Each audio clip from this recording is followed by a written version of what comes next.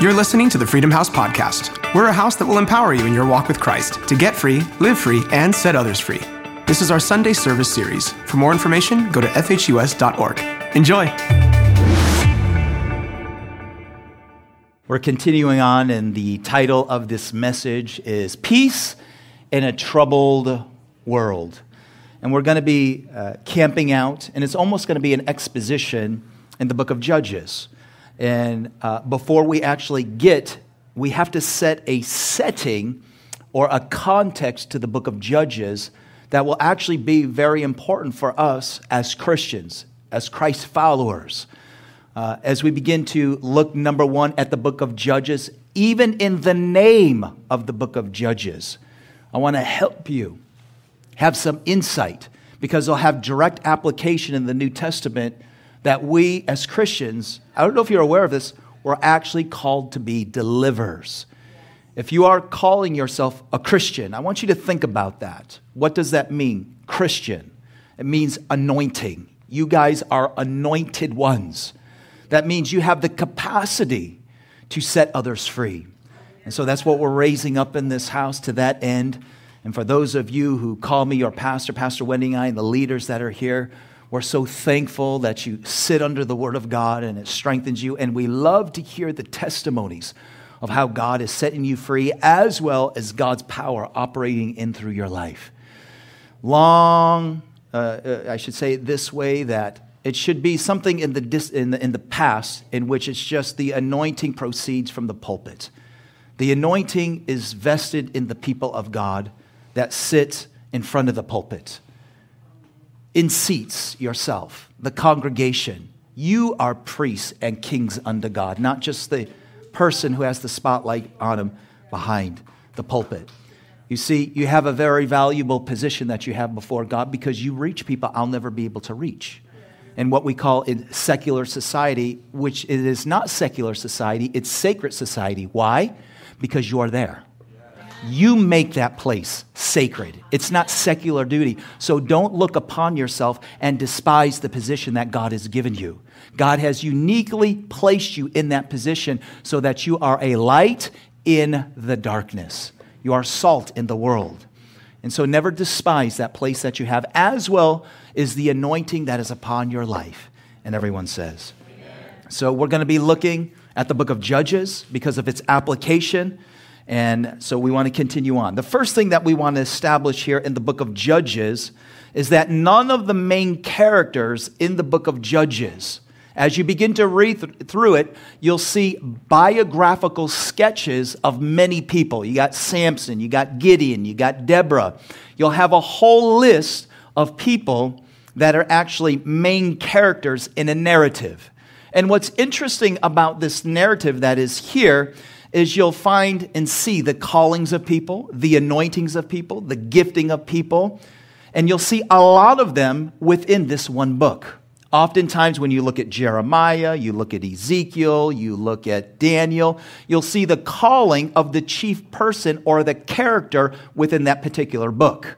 Judges is very unique is that you'll see a history and a pattern of God's calling, and so we have much to learn from as Christians in the New Testament. In fact, you don't see so many biographical sketches. Maybe the only one that is close to it, or at least maybe at the same genre, is the book of Genesis. Abraham, Isaac, Jacob, all of them you can see a biographical sketch. So all that to say this, Judges is actually very important in the New Testament for us as Christians. So here's the first thing. None of the main characters are identified as shofet. That means a judge, okay? So I want you to begin to look even at the book of Judges because we have to kind of recalibrate the way we view the book of Judges. The second thing is the root shaphat isn't in the book's framework. Number 3, the judges don't judge in the legal sense as we understand in American culture and society. How many know if you think of a judge, you're thinking Supreme Court, you're thinking of maybe a county court, you're thinking of maybe a state court. There are courts by which you stand before judges and cases are actually argued. Actually, we don't see this in the book of Judges. We see it to a limited degree. So again, the judges don't judge in the legal sense, but are characterized as saviors. Say saviors. Saviors. Or Mohician. That means savior. So when we look at the book of Judges, we are really looking at those who bring salvation to their people. And often in the context of a foreign enemy. How many know Jesus is our Savior? But let me submit it to you that all of us who call ourselves like Christ are actually to be saviors ourselves to a lost and dying world, just not a capital S, a small s. And everyone says. Now I have to clarify that because someone will say, he's saying he's Jesus. No, I'm not saying, I'm saying I'm like Jesus. And you're like Jesus. And just as he brought deliverance, so we are also to bring deliverance to the lost and dying world. So Shaphat more widely means. So now I want to give you the wider view of this Hebrew word. Because again, we can frame it in an American term that a judge is someone who sits on the bench and just simply passes judgment. Not so in the book of Judges. So we could say it more widely means to rule. Number 2, to govern or to exercise leadership, not strictly judging in the sense that we understand. Lastly, the word can mean to lead in dealing with outside threats.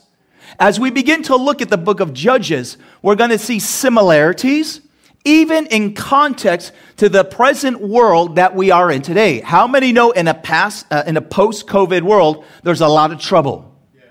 How many know that in troubled times, this is when we need the peace of God more than ever before? Because the peace of God is not found in safe spaces in the earth. It's only found in Christ and Christ alone. And everyone says. So it means to lead in dealing with outside threats. And in this book, it is used in that way primarily in the sense, listen, to deliver. Say deliver. So all of you are called to be deliverers. You say, Pastor, are you sure about that? Yes, just you are not yet. But you will soon. And everyone says. In fact, I want you to turn to your neighbor and say, you're a deliverer.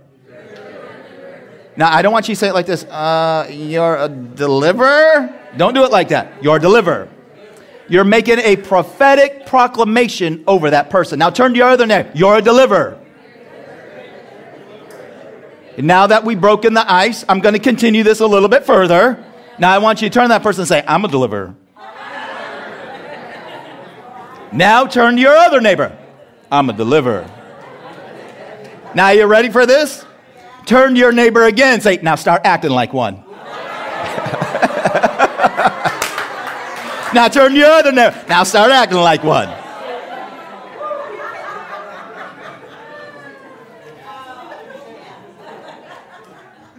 I often like of it that Christianity is like two sides of a coin. We emphasize, you got the heads and you got the tails of a coin. Is that correct? The heads is, God so loved the world that he gave his only begotten son, right? So we see the love of God. But how many know that Jesus is also a deliverer, which means he's also a destroyer?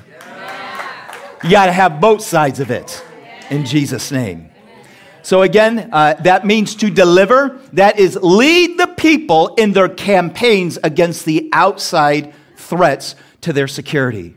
Now, in the Old Testament, this is a theocratic order by which it was against flesh and blood. How many know in the New Testament that our wrestling is not against flesh and blood, but against principalities and powers?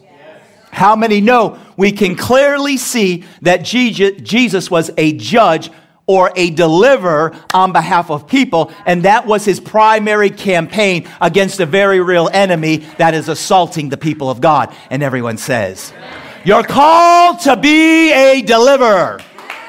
Whether you see it or not, you shall be in Jesus' name.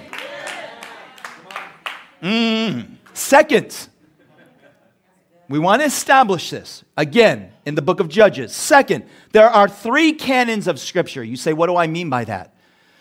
There's the Jewish canon. Number 2, there is the one that we would all be familiar with. That's the Protestant canon. And then third, there's the Catholic or the Orthodox canon, which includes the Apocrypha. So those of you who come from a Catholic background, you know there's also, in addition to the Protestant, there's the Apocrypha. But I want you to take into consideration that the Jewish canon is in a section called the Former Prophets. Now, why is this important? Because outside of the Jewish canon, we often view Judges as a historical book. But I'm going to show you, listen, that the Jewish canon is in a section called the Former Prophet.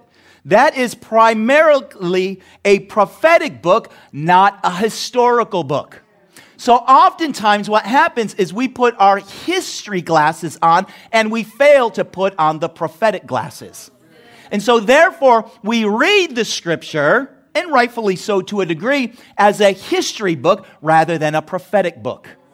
That means it actually has prophetic information for us that tells us what God wants to do here in the future.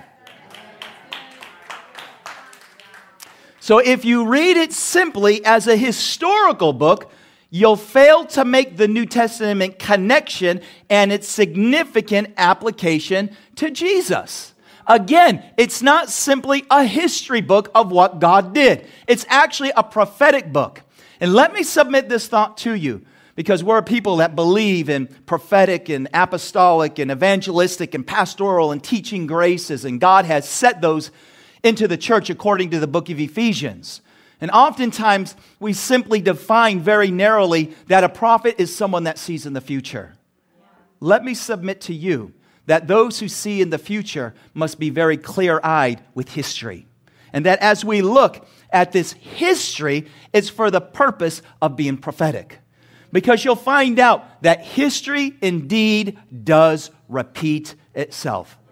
I'm always shocked with how people fail to see history repeating itself.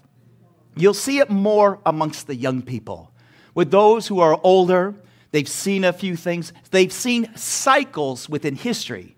So they're very wise onto it, into the spirit of the age. It's the younger ones that are strong that the enemy wants to hijack and destroy. Because often, listen, the Bible's very clear at this point. There's nothing new under the sun. Can I tell you, the devil only has a few tricks.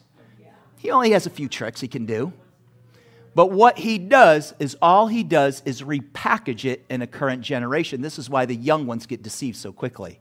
Because he wants to merchandise their strength for his cause. But those of us that have been around a few years, come on, are you here? We sit there and we sniff that stuff out. This isn't nothing new. It's just marketed by the devil a little bit different. But if you pop the hood and you look in, it's that same old spirit of the age. And those that are older, those that are wiser, those that have silver like I have coming in, hallelujah, we can sniff those things out. And this is why we have to be connected to the generation that's coming up so that we can say, hey, actually, this is nothing new. This is actually the same thing they preached back in my age during that time. And it was a deception back then, and it's a deception now. All he's done is marketed it to a new generation by which they get suckered and conned by it. And everyone says, all right, that was for free. Hallelujah.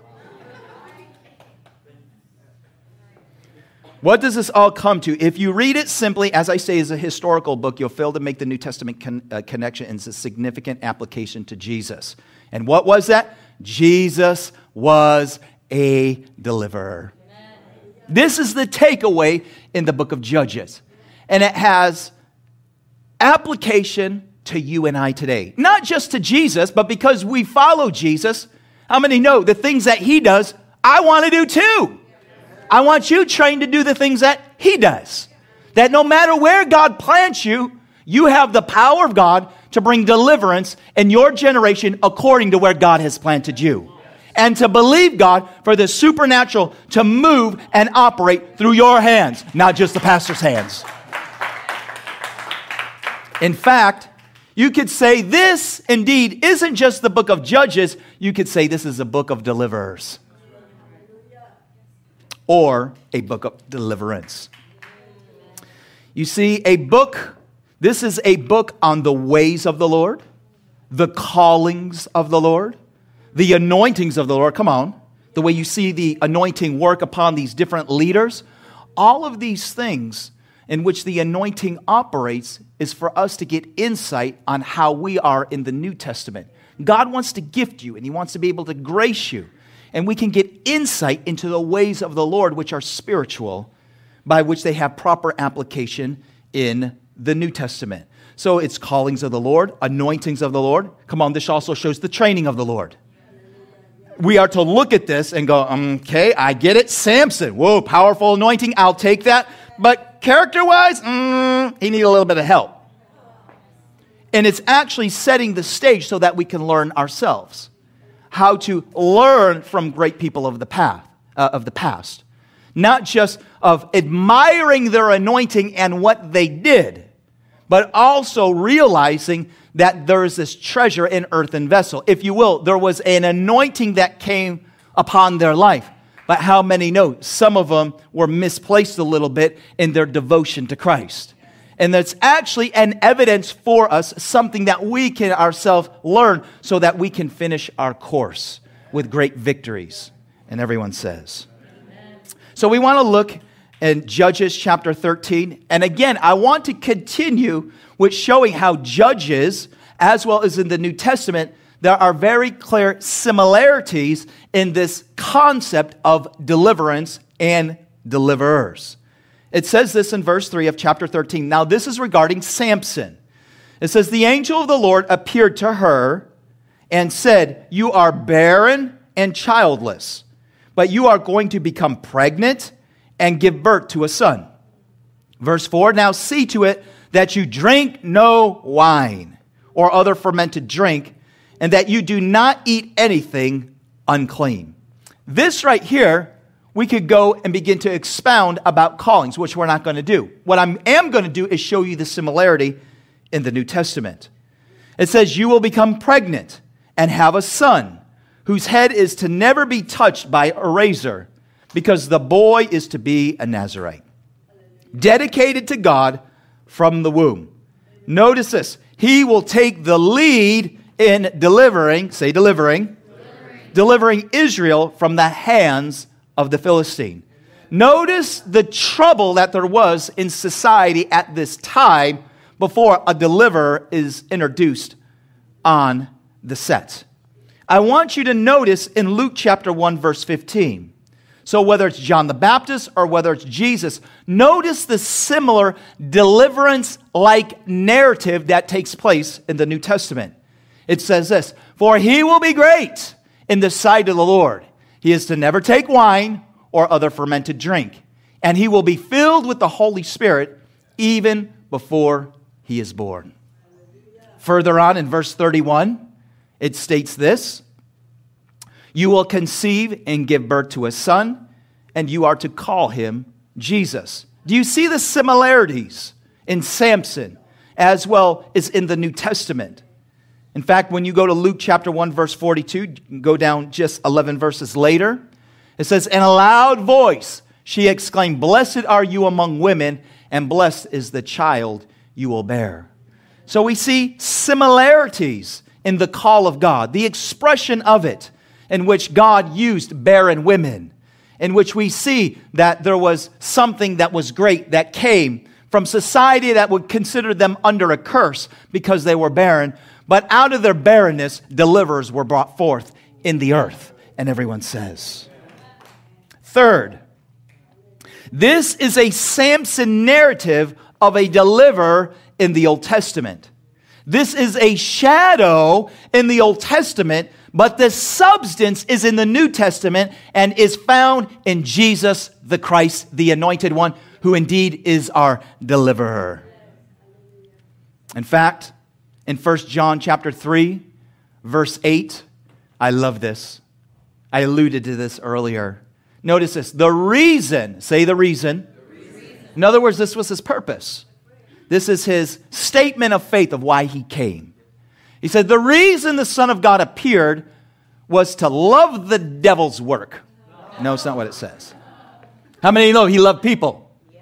But how did he love people? By destroying the works of the devil. We're living in a culture that loves God but tolerates the devil. Loves God but isn't even interested in investigating why people are bound up. Which leads me to conclude, do you really love people if you see people bound up, but you have no desire on the inside of them to set them free? Don't sit there and say you love God, but you don't love them if you're not willing to destroy the enemy that has assaulted and routed and bound up the people of this age.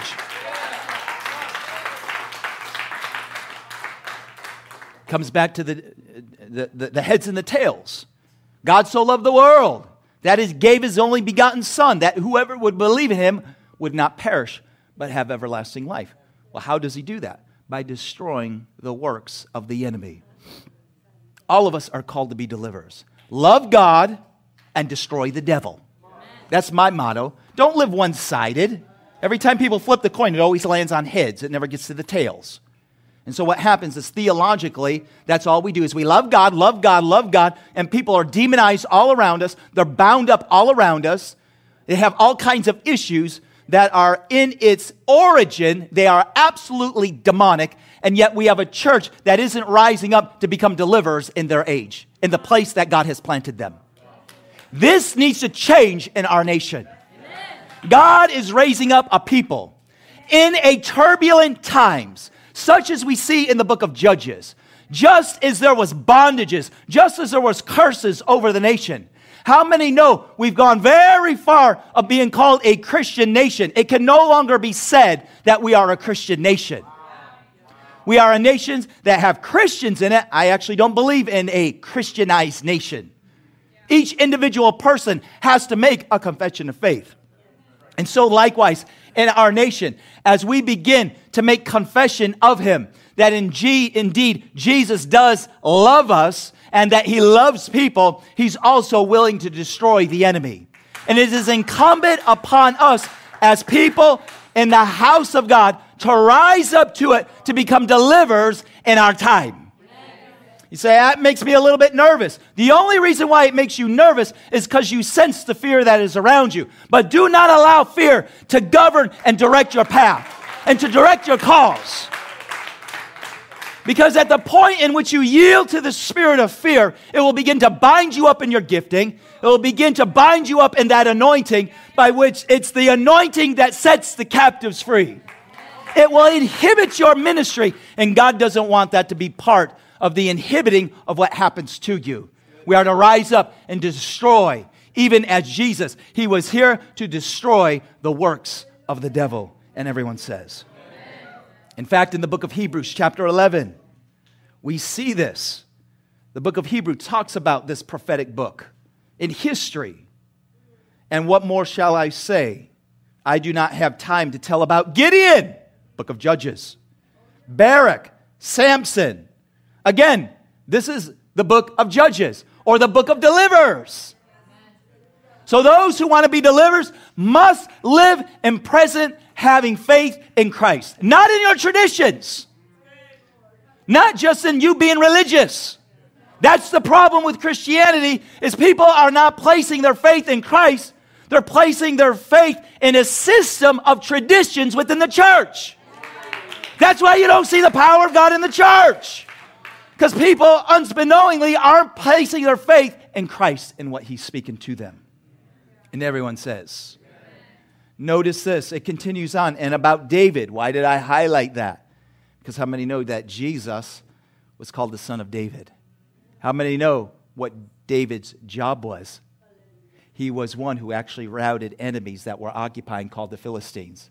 Come on, all of you who went to Sunday school, you know what I'm talking about. Right? He had that. What was it that he had? Come on. Sling. Who did he throw it at? Who was an uncircumcised enemy. And notice, just as David routed the enemies that was bringing destruction, he himself is also a deliverer. And Jesus himself in the New Testament is a deliverer.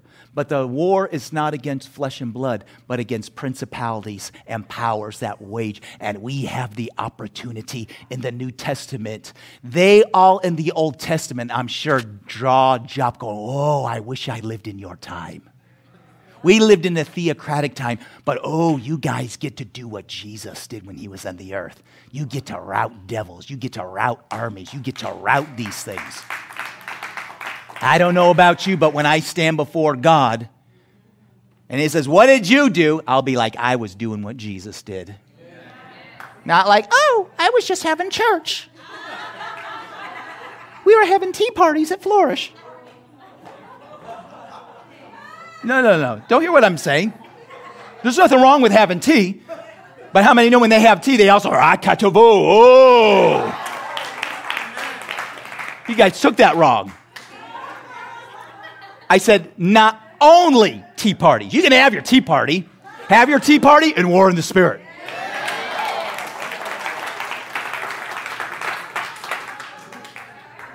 Same thing, men, caliber. Nothing wrong with going shooting the guns. But shoot the real guns.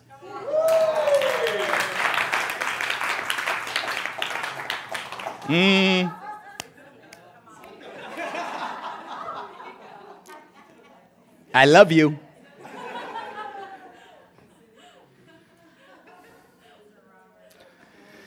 Notice verse 33. Who through faith, what did they do? They conquered kingdoms. How do you conquer kingdoms? Through faith. It's not like, oh, God, give me this kingdom. No, he says you have to fight for it. There is a fight of faith. And what happens is many people in the church are indoctrinated with they call it sovereignty, but it's a misplaced extreme sovereignty, and it's actually fatalism. What will be, it's all in God's hands. Is that how Jesus worked miracles? Well, you're blind. Well, just trust, the Father. It must be for your own good. You got leprosy. Sorry, I don't know. We'll just have to trust the sovereign plan of God. Oh, you got demons. Well, I don't know. You'll just have to trust the sovereign plan of God. You're crippled. No, forget about picking up your mat and walking. It must be part of God's sovereign plan. God must be trying to teach you something. Isn't it always interesting, the people that don't work miracles, that's the only answer that they have? It's just trusting God that this is the sovereign plan of God. That's called fatalism. We're supposed to do what Jesus did. Pick up your mat. What does he want? I want to be able to see. All of these things that Jesus did, how was it done? It says this, watch this. It doesn't say who through sovereignty conquered kingdoms. I don't know. Isn't it always amazing? These people that sit there and claim God must be trying to teach you something. Notice they don't work miracles on behalf of people. They don't set people free. Stay away from these type of people. They don't have your best interests in mind. Come on, are you here? I don't know. See, I was a person that was set free by the power of God. I know what it is to have a family. And they're watching me online. Love you, Mom and Dad. We were all demonized. We were set free. So I can't help that when I was set free to sit there and just watch the landscape of Christianity. Oh, just trust God. God must be trying to, just trying to teach you something. I'm like, no, he wasn't. Isn't it always amazing that usually on the back end of it, he must be trying to teach you. You never know what he was actually trying to teach you. Some of you are smiling because you're like, I've heard that line before. That's called the traditions of men. Stay away from people like this. I'm sure they love you to a degree, but they're not looking out for your best interests insofar as bringing about the power of God to set you free. And everyone says. So when you live by faith, what is he trying to teach you? Rise up, believe God, declare, prophesy, direct your paths according to what you know he said. And then watch you begin to walk on water.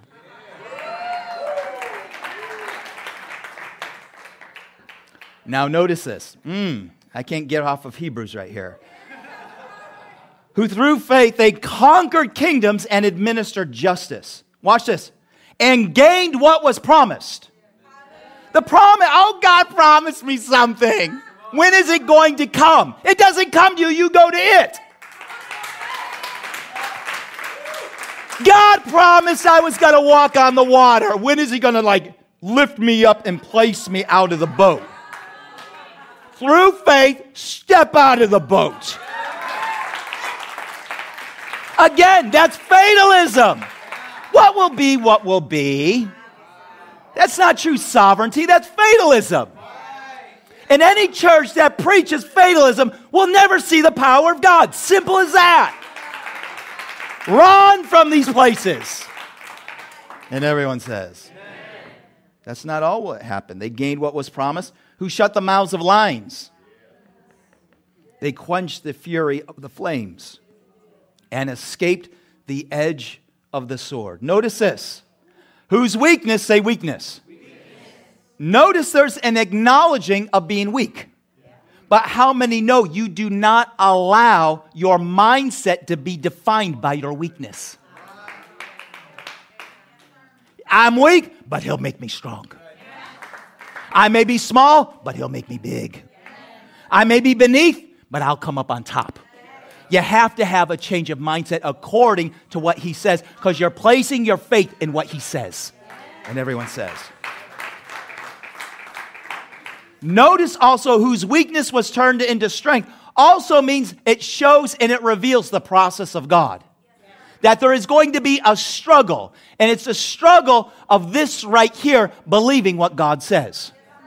We see this image in the Old Testament. We know those who were sent into the promised land. What was it that they said? Oh, we look as like grasshoppers. In other words, they had the wrong source of information. They placed their source of information in the wrong place. What they should have listened to was the testimony of the woman who said, ever since God set you free from Egypt and destroyed Egypt, all of the surrounding nations, their hearts are melting with fear because of you. So imagine, they look and they go, we look like grasshoppers. But how many know in their hearts, their hearts were already melting with fear? They placed their trust in the wrong source of information. What source of information do you place your trust in? And listen, we're living in a culture of propaganda, if you haven't noticed, trying to refine history and everything like that. When you begin to misplace or you begin to place your trust in the wrong sources of information, a spirit of deception will come over you. That's why they died in the wilderness. They never went into it because they believed in the wrong source of information. This is why I don't even argue with people. Because if they've already placed their faith in the wrong source of information, you have to challenge it at the root, and most people don't want to go there. So you're better off just saying, God bless you, and walking on. Why? Because deception, a spirit of deception has come over their eyes, by which they can't even see. Why? Because they see themselves as grasshoppers. They cannot possibly see themselves as the one who is actually inflicting and routing foreign enemies. And everyone says. So notice this. Escaped the edge of the sword, whose weakness was turned into strength, and who became powerful in battle and routed foreign armies. You see, God's process for you is the same. How many know that even David, we clearly see a process by which he started as a shepherd boy. But how many know that was all training ground for him reigning in Israel as a king? True? Right?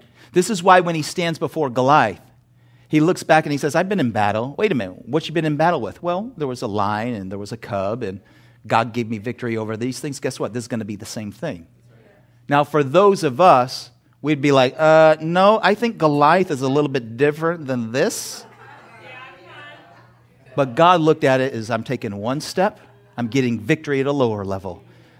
I'm taking another step, I'm getting another victory. And I go from victory to victory, faith to faith, glory to glory. The things that you're suffering right now is preparation for the glory that you shall walk in. All right, let's get to the exposition of Judges chapter 6, and I got 8 minutes to do it. Judges chapter 6, verse 1 through 3, it says, the Israelites did evil in the eyes of the Lord, and for 7 years he gave them into the hands of the Midianites.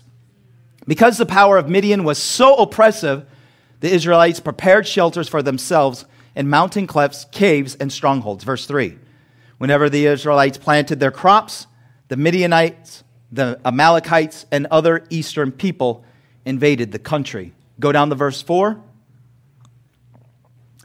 through 6. It says, they camped on the land and ruined the crops all the way to Gaza, and did not spare a living thing for Israel, neither sheep nor cattle nor donkey. They came out with their livestock and their tents like swarms of locusts. It was impossible to count them or their camels. They invaded the land to ravage it. Midian so impoverished the Israelites that they cried out, say cried out. They cried out to the Lord for help. So here's the first thing. The Israelites did evil in the eyes of the Lord. This is a consistent pattern that you will see in the book of Judges or the book of Deliverer. In fact, in Judges chapter 2, verse 11, let me show you this same principle in this historical context. Then the Israelites did evil in the eyes of the Lord and did what? Serve the Baals. Okay? So it has to do with the character and the integrity of the people, and this is what they served, and we see the consequence of them doing evil. You see, evil is the real problem. Oh, by the way, in Judges chapter 4, so we see it in Judges chapter 2 as well as Judges chapter 4, verse 1, which says this, again the Israelites did evil in the eyes of the Lord, now that Ehud was dead. Second principle, whenever you see a leader die that keeps things on track, what ends up happening is they end up living according to their own devices. You can see this in biblical history. You can see this in church history, that people will begin to do what they do. So God raises up deliverers in their time. I like what Albert Einstein says. Evil is the real problem in the hearts and minds of men. It is not a problem of physics, but of ethics. It is easier to denature plutonium than to denature the evil spirit of mankind. And Jesus in the New Testament is the one that eradicates the power of evil that comes through his redemption. Through his death, his burial, and his glorification on the cross. We see that, if you will, he's defanged the power of the enemy, and that we can have victory in Christ and Christ alone. I like what A.W. Tozer says. It says, there is nothing evil in matter, that is in physical itself. Evil lies in the spirit. Evils of the heart, of the mind, of the soul, of the spirit. These have to do with man's sin. And the only reason the human body, this corporeal body, does evil is because the human spirit uses it to do evil. Doesn't that recalibrate what evil really is? I'm reminded of what Jesus says. He didn't say that sin is simply because, for example, you commit adultery. He says if you've looked upon woman with adultery in your heart or in your spirit, you're already an adulterer. Showing that Jesus is the one who eradicates sin in its origin. Oftentimes, religion wants to try to just contain or manage sin externally. You know what I'm talking about. But you still have those appetites on the inside of you. But the power of the cross has the ability, and through deliverance in Jesus alone, you can have those desires eliminated. Through the power of being in communion with him, you have the life-giving spirit that is bringing life and bringing eradication to those things. And everyone says. Now, here's the second thing. God hears the cry of his people when they're in bondage. Reminds me of the scripture, even in the book of Exodus, in which the people cry out in bondage, under Egyptian bondage. And it says that God heard the cry. And who did he raise up? Moses is a deliverer. Exodus, Leviticus, Numbers, Deuteronomy. We see the biographical sketch of a man named Moses who is a deliverer.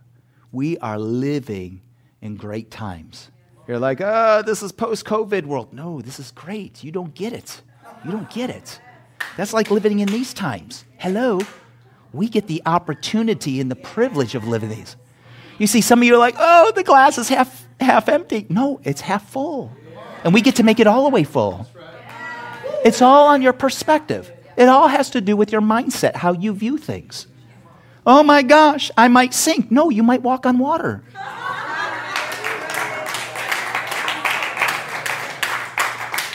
Oh my goodness, I might be drinking dishwater. No, you might be drinking wine.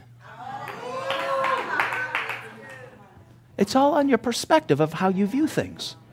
And how many know that all things are possible to him who believes? Oh, hallelujah. We're living in wonderful times. You can play. I'm not done, but keep playing. Hallelujah. I'm feeling it now. For those who have been set free from bondage, and you know who you are, as well as those who are online, your cry is now for victory on behalf of other people. You'll see a very clear pattern in Judges. There was a generation that knew not the Lord, nor the things that he did. And then they began to go after other gods. Like, oh God, all these things are happening. God goes, all right, I'm here. I'm going to help you.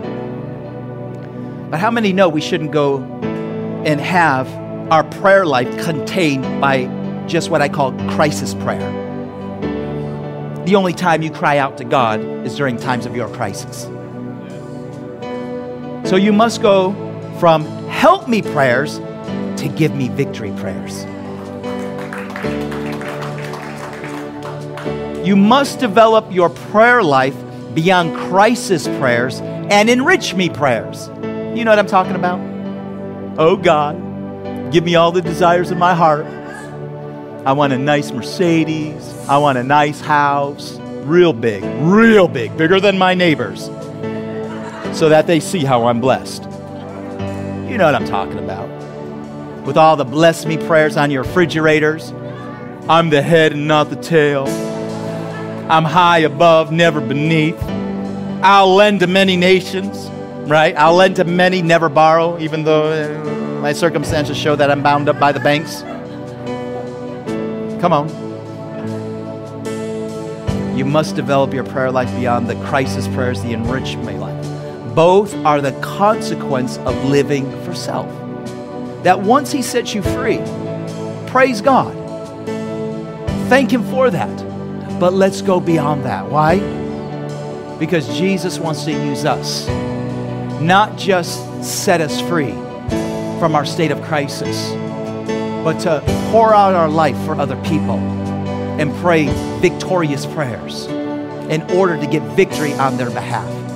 I'm telling you, there's nothing that is more fulfilling to a soul that when you've been set free by the power of God, to witness that what he did for me. And I love telling people, you think you're bad? I was worse than you. And if he set me free, he certainly will set you free. If he dealt with a knucklehead like me, he can deal with a knucklehead like you. Because I had a double portion of knucklehead. Just saying. And there's nothing like seeing people set free by the power of God and then raising them up to set other knuckleheads free because they were a knucklehead. But God set them free, and he begins to set people free. And this is how a move of God happens. This is how reformation happens inside. This is how you see turnings begin to happen in Jesus' name. These types of prayer usually lead a person back into bondage and back into the same pattern of crisis prayer.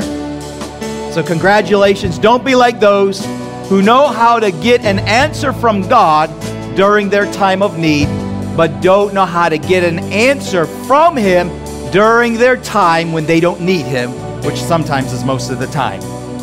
And everyone said.